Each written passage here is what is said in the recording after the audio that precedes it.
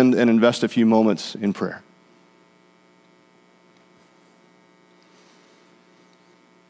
God, we thank you that you are God, and we thank you that you love us. We thank you for the hope that we have in you.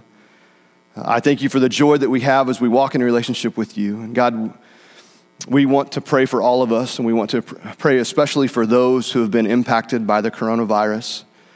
I pray that we would be people who demonstrate your love to all those around us, that we would be wise as we determine how to serve and how to truly be a tangible presence of grace to those in our family, in our neighborhood, in our community.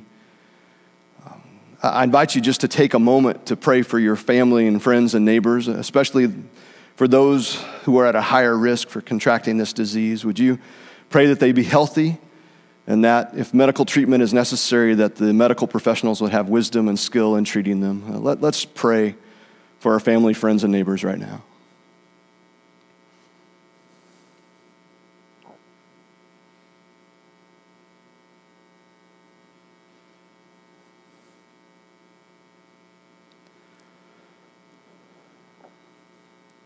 Father, we pray for those who feel isolated and alone during this time. We pray that we would be your hands and your feet as we engage with people and let them know that they are truly not alone. I pray that you would help us build relationships even though we're physically separated.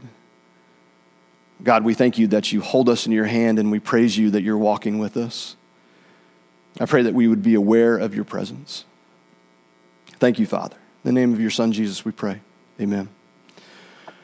Well, hey, good morning. Thank you for joining us here, especially those who are joining on Facebook Live. It's great to engage with everyone this morning. I'd like to thank those who are here today and those making this live stream possible with an abundance of hand sanitizer and our low five gatherings and those types of things. We are is trying to do our social distancing as recommended and take those wise safety health measures.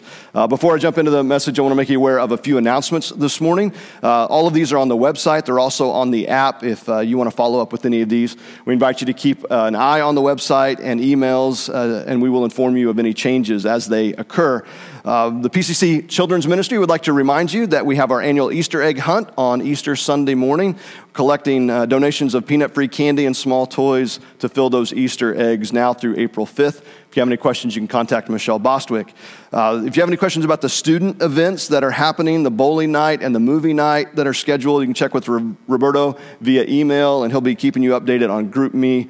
And if you have any questions, reach out to him for that. The Moms Prayer Group will be meeting online on Friday, March 27th from 7 to 8:30. And to connect with that, you can talk to Yu Kyung about that. Our PCC Outdoor Spring Cleanup is scheduled for Saturday, March 28th from 9 to 12.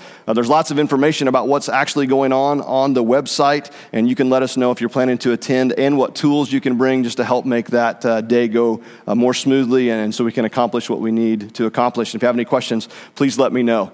We're excited about our parent-child dedication that's coming up on April 19th. That's the Sunday after Easter.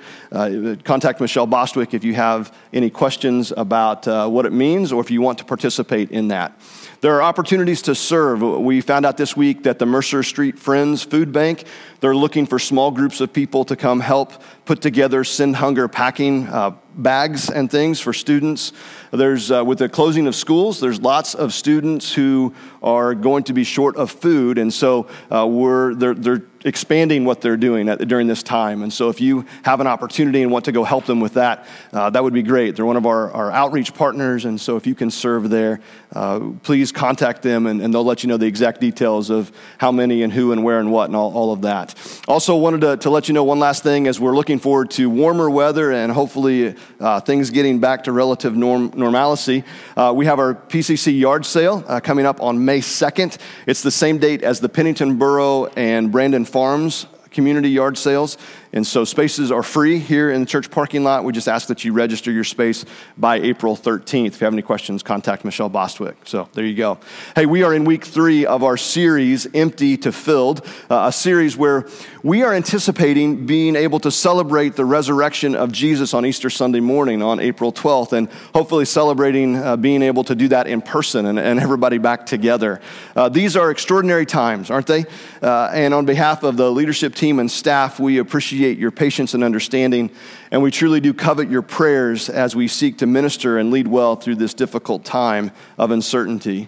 The situation surrounding the coronavirus outbreak is fluid, and as Michelle Bostwick said this week, we're trying to be like Gumby. We're trying to be really flexible and adapt as things happen. And so for the next few moments, I'd like to invite you to maybe to think about something else, right? Let's focus on the opportunity that we have each and every day of our life, regardless of what's happening in the world around us and in our own lives and in the community and the nation, the world, the opportunity to walk in relationship with God, to grow in our faith, to take those steps so that we can love God and love each other more and as we go through our lives. So as we get started with this, I'd like just to pray for us that would happen this morning. God, I thank you for this opportunity. I thank you for this opportunity to engage with each other in your name. We realize that even though we're separated physically, that we can be united in you.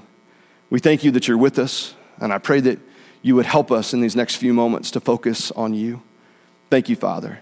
In the name of Jesus, we pray. Amen. So during this season of Lent, I know that many people are fasting or they are taking on certain spiritual disciplines, and we do so not simply to participate in rituals or things like that. It's not even a way that we can prove our love to God, right? Like that's even possible. Instead, we strive to be emptied of ourselves and the world's distracting illusions and focus on the love of Jesus so that we can be filled, but with a richer and stronger faith. We do that because we realize that here at PCC, we have that opportunity to grow as individuals and as a community of believers, to grow in our faith and to grow in our relationship with God and with each other. In fact, regardless of what's happening around us, the mission of the church is still to help people to discover and experience the life-changing love of Christ. In our programming and our ministries, whether it's virtual or in person, we're striving to take the life of Jesus as our pattern for living. And as such, we prioritize being together, and we are wise as we do that. We act in love as we do so. We hear and respond to the Word of God with an emphasis in prayer. And all we do, we are lifting it before the Lord. And we strive to be a tangible presence of grace in our communities and in our world. And we're looking out for those around us who need the peace and the comfort of the Lord, especially in uncertain times as these. So this morning, as we kind of dive in and think about what that means for us, I invite you to grab your Bible and turn to the Old Testament book of Joel. Joel chapter 2 is where we're going to be today. I invite you to put the scriptures in your hands, whatever that may look like, so you can be familiar with them, and grab something to write on as well in case something strikes you from the text and you decide to write that down. We began this series by exploring this idea of being emptied of self in order to be filled with God, in order to be filled with Jesus. And what we found is the harder we try, the more we become aware of the fact that we cannot save ourselves, right? We are in desperate need of a Savior. Last week, we were challenged to consider how being a believer impacts our daily life. How does your faith make a difference in your life and cause you to live life differently than those around you that do not yet profess a faith in Christ? And examining all the things in which we fill our lives with. If you were here, you remember the life that we filled with all of those things, good things. But could it be that even a good thing in your life is hindering you from being filled with Christ? Is it preventing you from really focusing in on Him and allowing Him to fill you with all that He wants to fill you with? We talked about how do we consider those things rubbish, right? Even the good things in our life. How do we compare those as garbage compared to knowing Christ, right? They're good in and of themselves, but compared to knowing Christ, they're nothing. And how do we allow that to impact our life? Today, we're going to explore and look at our lives through the lens of being emptied in order to be filled as we explore what the prophet Joel says about repentance being something that's not just done outwardly, but inwardly. It's a matter of the heart. The book of Joel is one of those books of the Bible which I would guess you're probably not very familiar, right? It's probably not one you go to all the time. It's a short collection of important yet at times confusing poems. If you want a great overview of the book of Joel, I encourage you to go to the Bible Project website and watch their video on it. It's from that video that I share some information and insights about this book. The book of Joel is similar to many of the other Old Testament books of prophecy in that it addresses the consequences of sin and the need for Israel to repent. Joel quotes from other prophets like Isaiah and Zephaniah, Obadiah, and others. The first two chapters, the overall theme is the day of the Lord, both when God showed up in the past and also the hope that God will show up again to deliver or to save his people at some point in the future, on a future day of the Lord. Chapter 1 is a poem focused on a past day of the Lord, when things went wrong and the people, including Joel as the prophet himself, they were not only called to repentance, but they also did acts of repentance. Chapter 2 is also a poem. It focuses on a future day of the Lord, a time where people are called to repent and to pray, to think about what it means to surrender to the Lord. And we'll come back and talk about that in just a moment. We also see in this book God's merciful and loving response, followed by a promise that God will restore the people and he will restore and redeem the land. In this book, the prophet Joel, he shows how Israel's sin led them to disaster, but with God being a God of mercy, the people could always have hope. Chapter 3 details God's response to the people, a response designed to give them hope for what is to come on that future day of the Lord. And for our time together this morning, I want us to look at chapter 2 and highlight a couple of verses as we look at what it means to be emptied in order to be filled. Chapter 2 begins by describing in a lot of detail this pending destruction and defeat of the nation of Israel. Things are so bad that in verse 11 of chapter 2, the prophet Joel says this, "The day of the Lord is great, it is dreadful. Who can endure it?" But then in verse 12, we see this sharp turn in the story take place. Joel calls on the people to pray and to repent. Look at what he says beginning in verse 12. "Even now, declares the Lord, return to me with all your heart, with fasting and weeping and mourning. Rend your heart and not your garments. Return to the Lord your God, for he is gracious and compassionate, slow to anger and abounding in love, and he relents from sending calamity. Who knows, he may turn and relent and leave behind a blessing, grain offering and drink offerings for the Lord your God." From this text, I want to highlight how the people are called to respond to this impending day of the Lord. The first thing they're called to do is return to the Lord. There in verse 12, we see that again. The first phrase there is, "Even now declares the Lord." When we consider the context in which Joel is writing, the idea is that things do not look good, right? Destruction seems inevitable. Destruction seems imminent. There's no reason for hope. And yet the Lord declares even now, even in the darkest of times, even now when all hope seems lost, when there's confusion, when there's fear, even now. The phrase brought to mind the account of Martha and her interaction with Jesus in John chapter 11.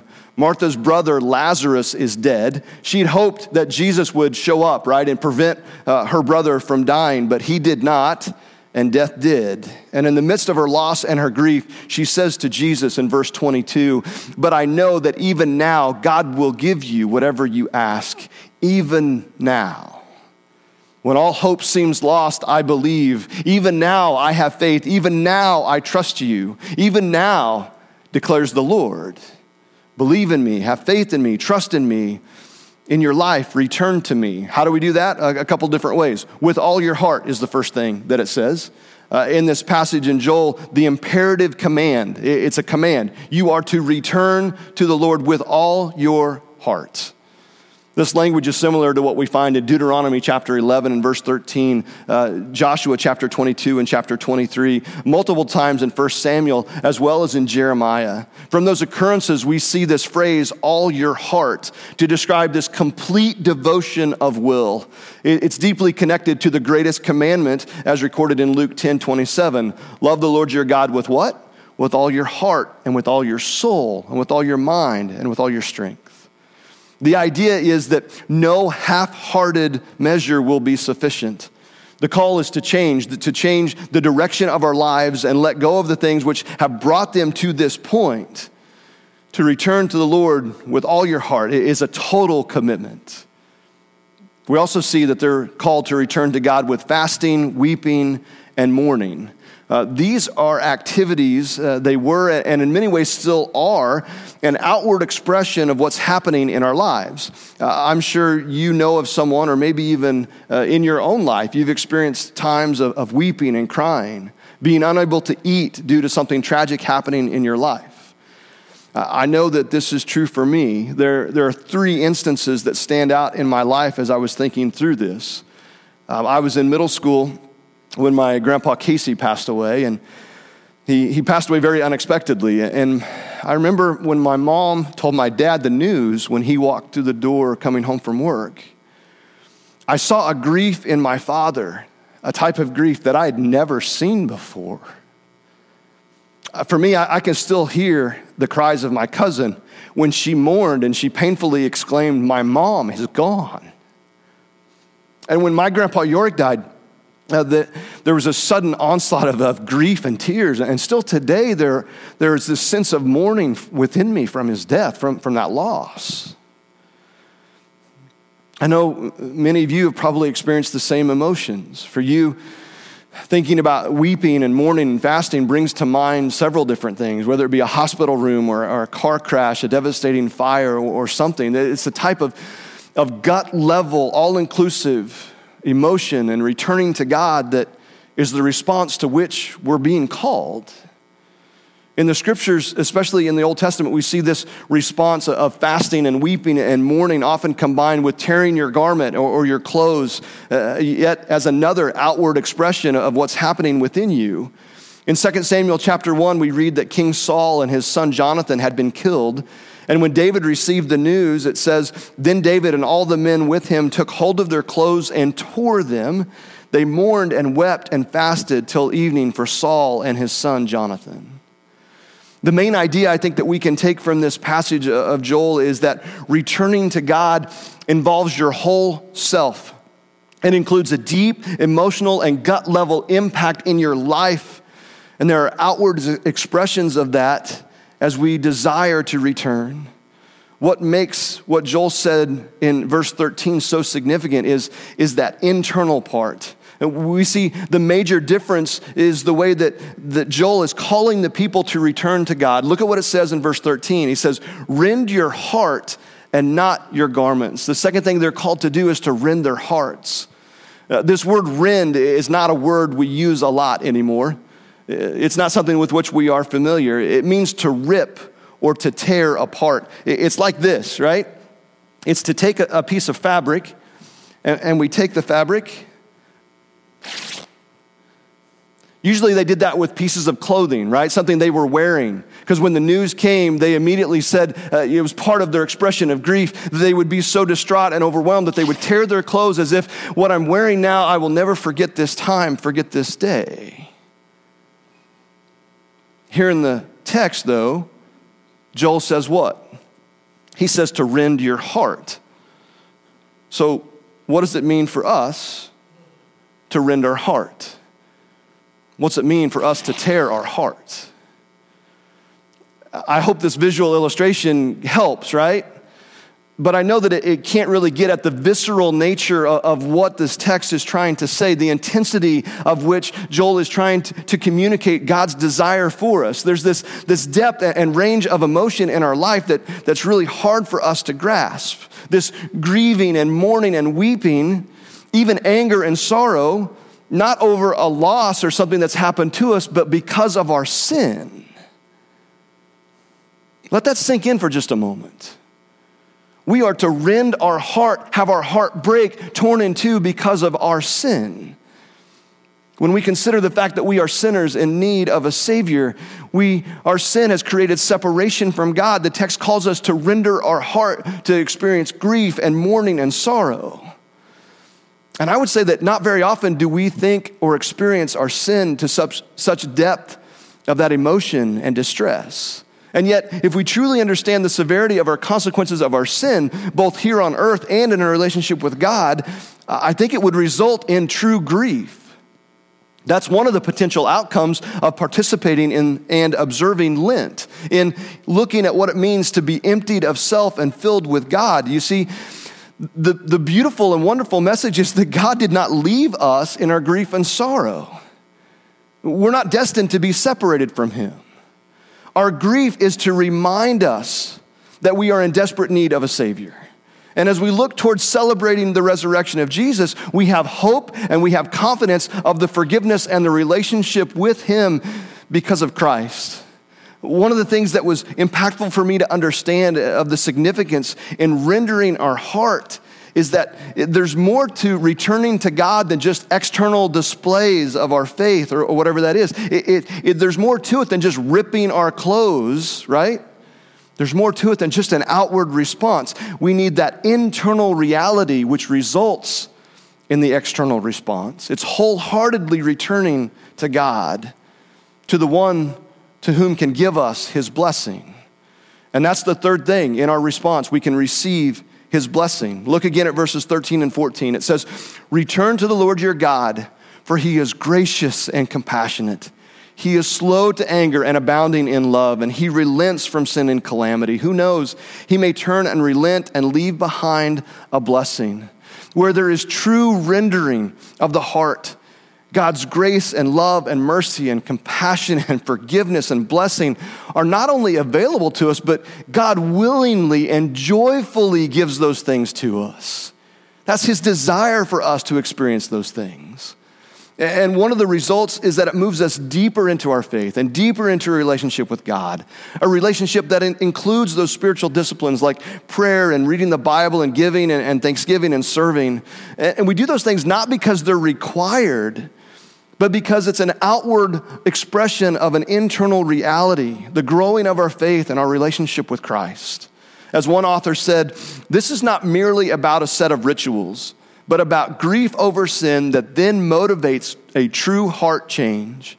The fasting and mourning is important, but the most crucial direction he gives is for the hearts to be turned back to him.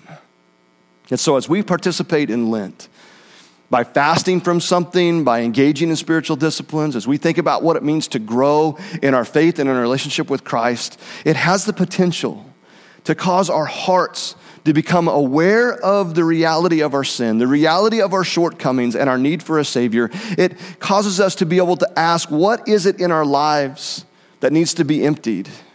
What of ourself needs to be emptied? Do we need to be emptied of our self-justification, of our self-righteousness, of our own self-value? What do we need in order for God to reveal himself so that we can realize that we are desperately need to be filled by him? The fabric, the life, the tearing our garments, this thing is good, and it was something that was the expression of what they were going through, but it needs to be more than just an outward expression of life.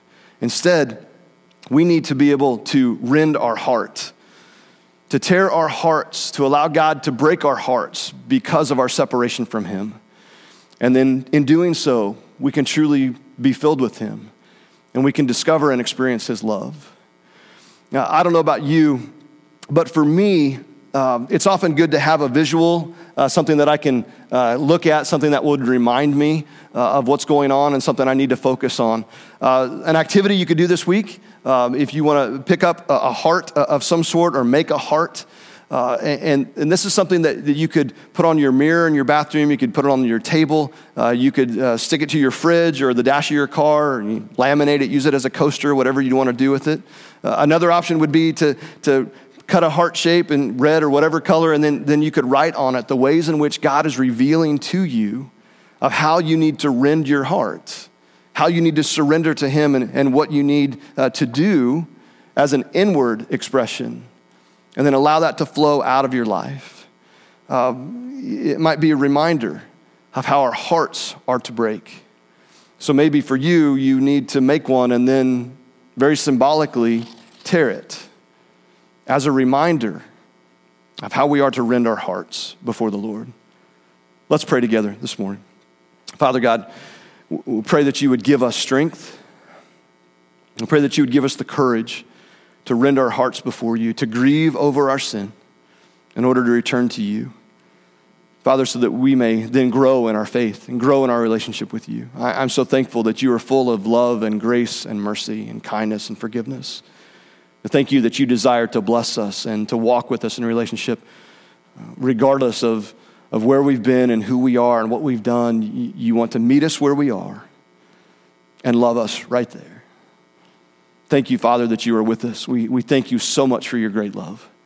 I pray that we would be aware of your presence, that as we go throughout this day and this week, that we would know you are there. We love you, Father. In Jesus' name we pray. Amen. I really want to invite you to consider this week what it looks like to rend your heart before the Lord, to respond to the Lord by rendering your heart. I don't know for you what it's going to be like for God to fill you with his love and his grace and his mercy and his forgiveness. But I know that as we do that we will truly discover and experience his love. For you, that may mean accepting Jesus for the first time in your life. Maybe you've never accepted him as your Lord and Savior. Maybe you need to be obedient in baptism. Maybe you want to talk to someone. Maybe you want someone to pray with you. We would love to engage with you and have the opportunity to do that. So if you filled out one of those cards, you could drop it in the offering trays on your way out, or you could email us and we'd love to connect with you. My encouragement to you this week is to allow the love of God to fill you, to fill your heart, and allow him to take your broken heart, your torn heart, your ripped heart, and to mend it and to heal it and then to fill it with him. Stay safe this week. Be healthy. As my family likes to say, make wise choices. Have a great week, and peace be with you.